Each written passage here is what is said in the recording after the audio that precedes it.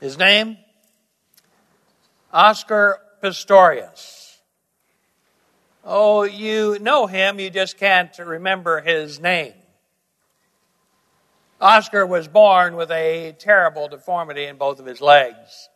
He didn't have fibula in his legs, and when he was 11 months old, his legs had to be amputated. And as an infant, he had to try and learn to walk with stubs.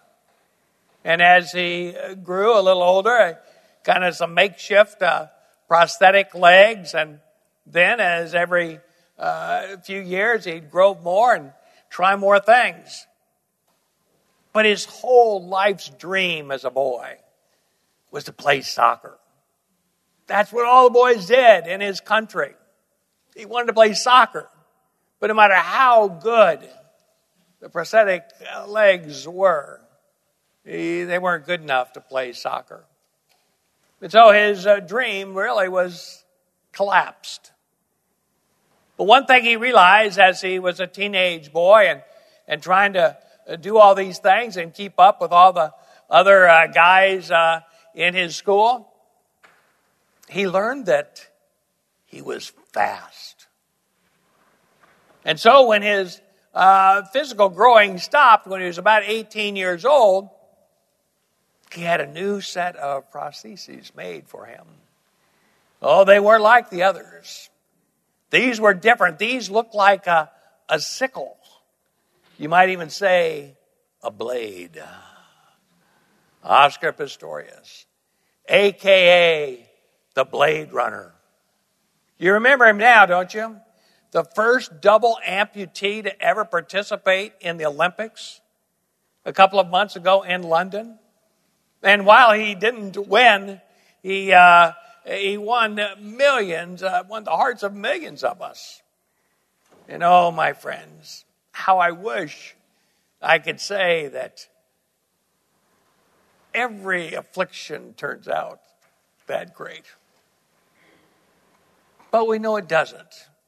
We especially know in our own lives when we suffer an affliction, whether it's a chronic affliction, whether it's an acute, whether it's something physical, whether it's something just emotional, some particular trial in our life.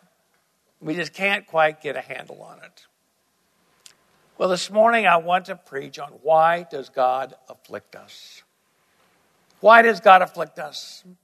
And I want to use the passage where Paul talks about his own affliction, his own thorn in the flesh. I will tell you that this passage is almost a life verse for me. And yet I've never preached on it. It's always been a secret sanctuary for me to go when I needed a special word from God.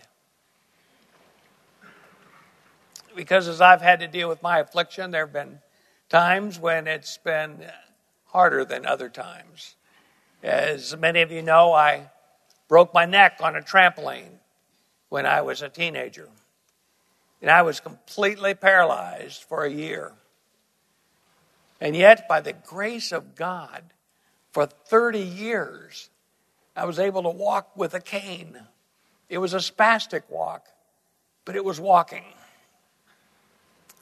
And then I came to know the Lord, and He opened my eyes, and I had life, and life, abundant life eternal.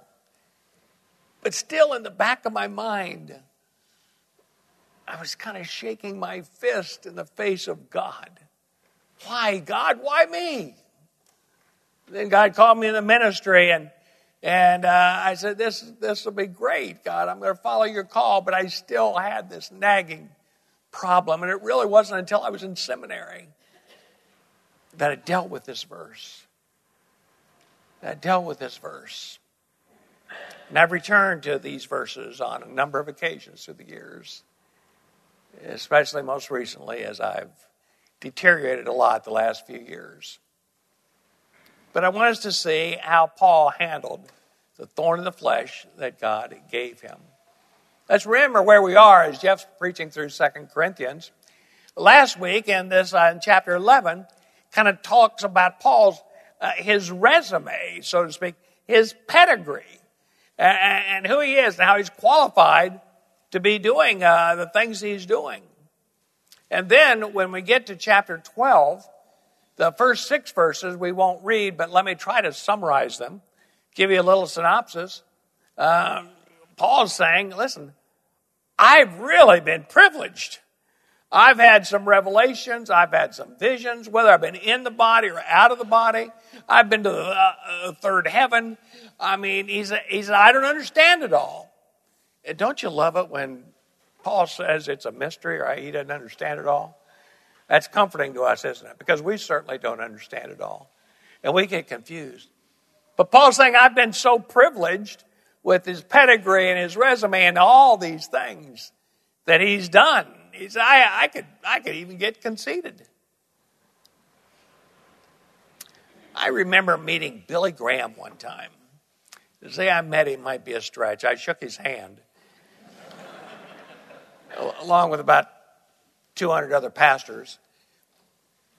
But I'll never forget when I got my few seconds looking at him and him looking at me. I said, this man walks with God. This man knows something of a walk with the Lord that I don't know. This man walks with God. And if we were to say, what person in the last 100 years in the 20th century, there's no one person that would be closer identified to, expressing the kingdom of God than Billy Graham. Billy Graham, Mr. Big in the 20th century. Go to the first century, and Mr. Big is the Apostle Paul. The Apostle Paul. He's preaching. He's leading people to the Lord. He's starting churches. He's traveling. He's got all these missionary journeys. He's training elders. He's doing all these wonderful things. And Paul says, you know something?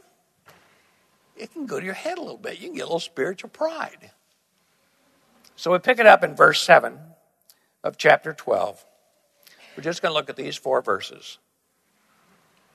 Therefore, in order to keep me from becoming conceited, I was given a thorn in my flesh, a messenger of Satan to torment me. 3 times I pleaded with the Lord to take it from me. Now let's pause right there. Paul says to keep me from becoming conceited was give me a thorn in the flesh. Now, we're not exactly sure what it was.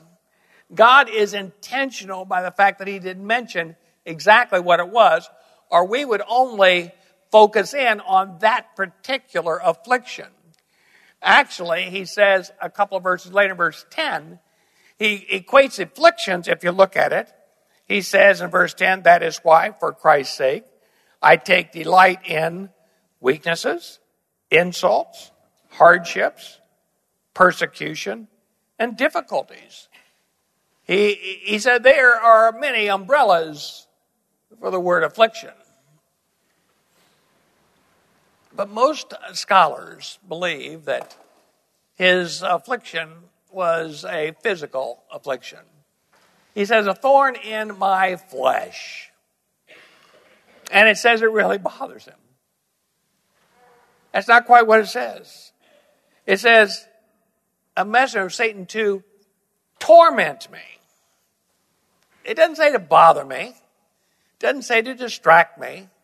It is a powerful word that this translator is used to torment. It drives him crazy. It is 24/7 in the way it bothers him. Now remember, this is Mr. Big. And he's being bothered. He says, verse 8, 3 times I prayed for the Lord to take it away from me. It doesn't say that. 3 times I pleaded with God to take it away from me. Now we've got to get this, pick up this word here. This pleaded is a form of this prayer with intensity. I mean, real intensity, not just a quick prayer over an evening meal or even in our quiet time or a small group. It says 3 different times. It probably means that he went out and probably fasted for days on end. 3 days, a week, 10 days, 30 days. Whatever it was, it bothered him so much, so tormented, that he took time away, and he probably went out and he lay in sackcloth and ashes, and he pleaded with God, and he cried out to God, "Oh, God, heal me." And my guess, my friends, is that his heart was probably right with the Lord. He's probably negotiating with God, don't you think? I mean, let's face it, he was a good Jew. Have you ever met a Jew who wasn't a good negotiator? He's probably out there and he's negotiating with God. And he's probably saying something, "Lord, I know that I've started some churches. I've done something. But, oh, God, how much more I could do for you? How much more I could just to heal me of this?" Boy, I could really identify with that. I remember when I was deteriorating some, and at 50 years old, I had to go back into a chair after walking and then having to retire from the church. And, and I'm trying to plead with God. I'm trying to go, "God, how about a walker? Can I just go to a walker? How about just some steps, just to transfer the abilities? Lord, I've done some things for you, but God, I'm 50 years old. I'm hitting my stride here. So many more things I could do if you just heal me, if you'd take this away from me." Let's remember Paul, so close to Jesus. As he's praying, he's probably saying some things like, "Jesus, you healed so many people when you were on this earth. You healed so many people that you didn't even know. You healed paralytics. You healed blind people. You healed colonies of lepers. And you didn't know them, and they didn't even come to know you afterwards. I'm your best friend." And what does God say? God says, no. He says, "My grace is sufficient for you, Paul. For my power is made perfect in your weakness." My grace is sufficient for you. Paul, what I've given you, this thorn in the flesh, this quality of life that you have now, Paul, I'm giving you the grace to handle that thorn in the flesh, to handle that affliction, to handle that trial, that tribulation. I'm giving you that. And I know it torments you. That means, that you've got to stay pretty close to me. And I know it's 24/7, but I'm going to give you that grace 24/7. But Paul, I'm not going to do this. I'm not going to give you tomorrow's grace today. Oh, don't we want that? Don't we worry about tomorrow and what's going to happen, how things are going to work out, and what's God going to do? And God's going to provide the grace tomorrow. He goes on and says, "My grace is sufficient for you." Boy, if we could just emblazon those 6 words on our forehead or on our heart, or maybe on our desk, or on our refrigerator, on the phone. God's grace is sufficient for me today dealing with this. He goes on and he says, "Therefore I will boast all the more gladly about my weaknesses, so that Christ's power may rest on me." I'm going to boast about my weaknesses. That's just about the opposite of what we do as Americans today. We want to boast about our successes And Paul says, I'm going to tell you about my weakness. I'm going to be vulnerable. Tell you about some of my weaknesses. So then verse 10, we go back to it. That is why, for Christ's sake, I delight in weaknesses. My friends, I'm not there. I can't delight in my affliction at all times. There are times I take wonderful delight in it. There are times I see how God used my affliction to draw me to himself and to keep me so close.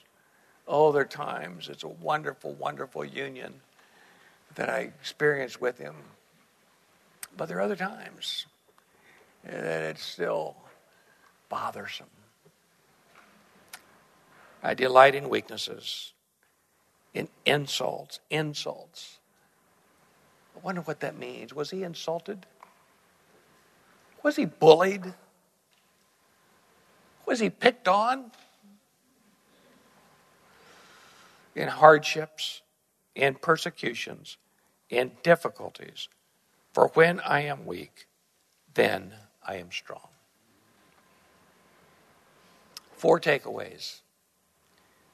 Number 1, afflictions come from God. Afflictions come from God. Romans 8, for God causes all things to work together for good to his children, to those who he loves, to those who love him and are called according to his purpose. Are you his child? That he loves you. And he's causing all of these things, all baptized under the umbrella that we call providence. God working in your life and our lives and working all things out for his glory. It might not be our glory, but that's not why we exist. For his glory. And yet somehow or other we have to get to a place, my friends, where we can say, not my will, but thy will be done. Isn't that what Jesus said in the garden the night before he was to be crucified? When he went in there to pray, wasn't he praying? Wasn't he pleading? Didn't he perspire droplets of blood? Didn't he pray that it be possible, Father, let this cup pass from me, that I do not have to go through this? But not my will, thy will be done. That's the lordship of Christ, isn't it? That's the lordship of Christ. That's what it means to be a disciple of his, to work toward that whole principle. God causes all things to work together for good to those who love the Lord. Also, do you remember that Moses stuttered? Some of you remember that. Others, that might be new to you. It's new to you because you don't find it in Cecil B. DeMille's movie or any of the other movies. Probably one reason is to make the movie a lot longer.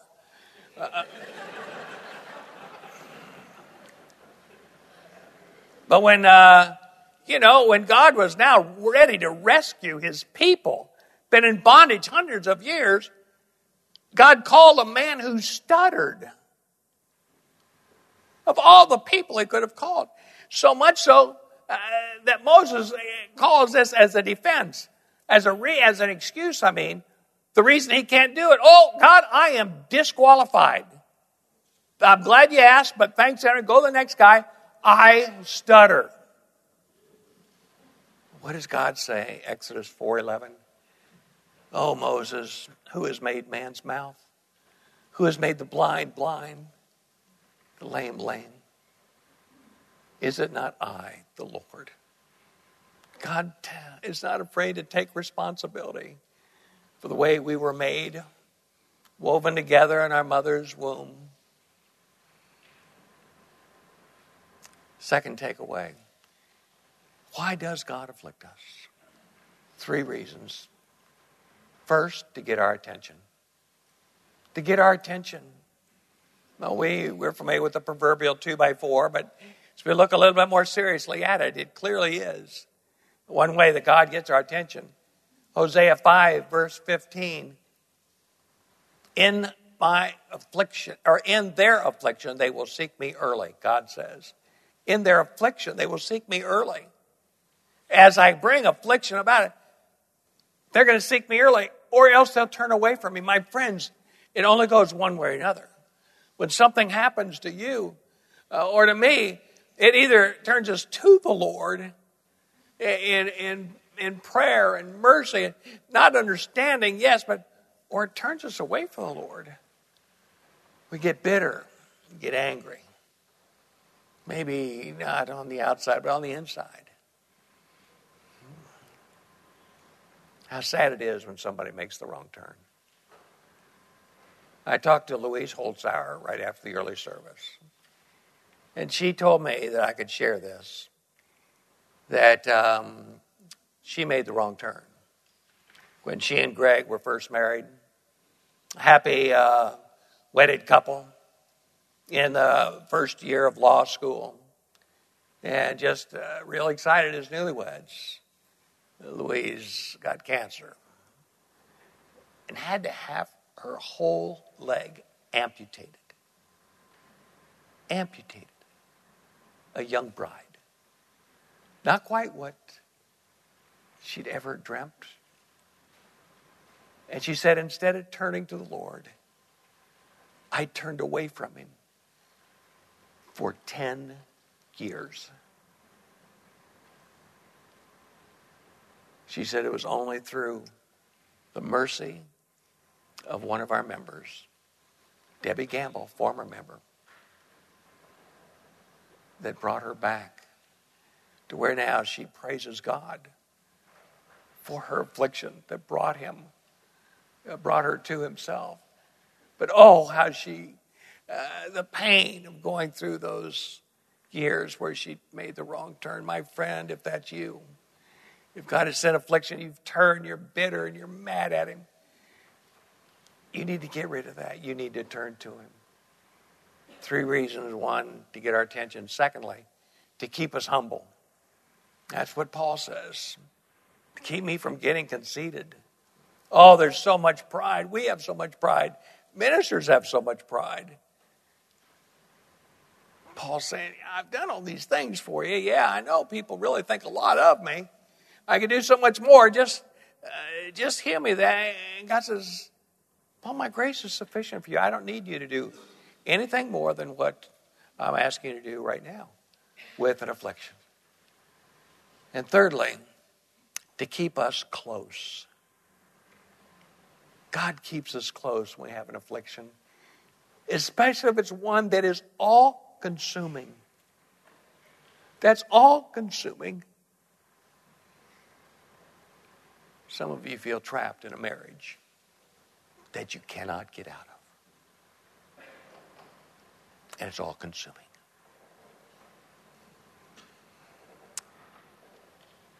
Some of you have relationship issues with a family member. Some of you have relationship issues at work. We got financial matters.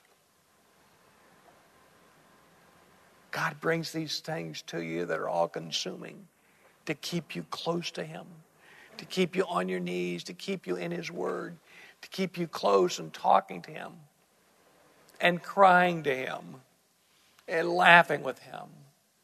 But to staying with him, my friends, as soon as you veer away, you're in trouble.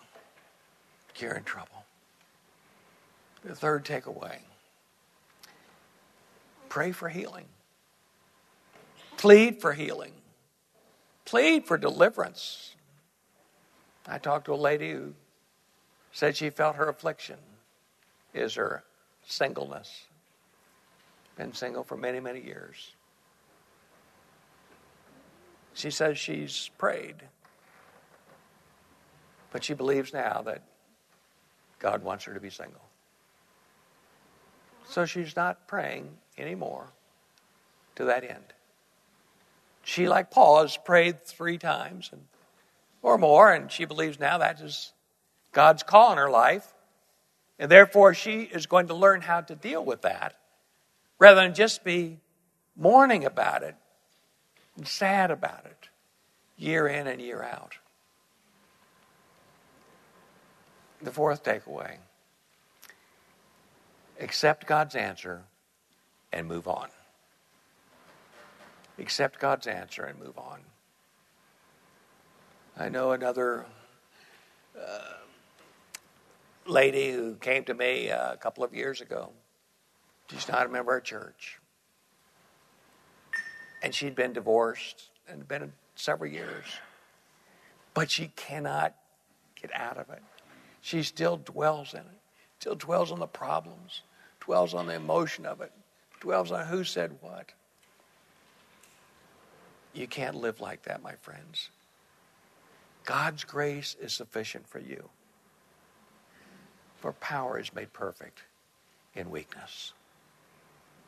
In just a few moments, the elders are going to uncover the table where we're going to see our Lord and his affliction on our behalf.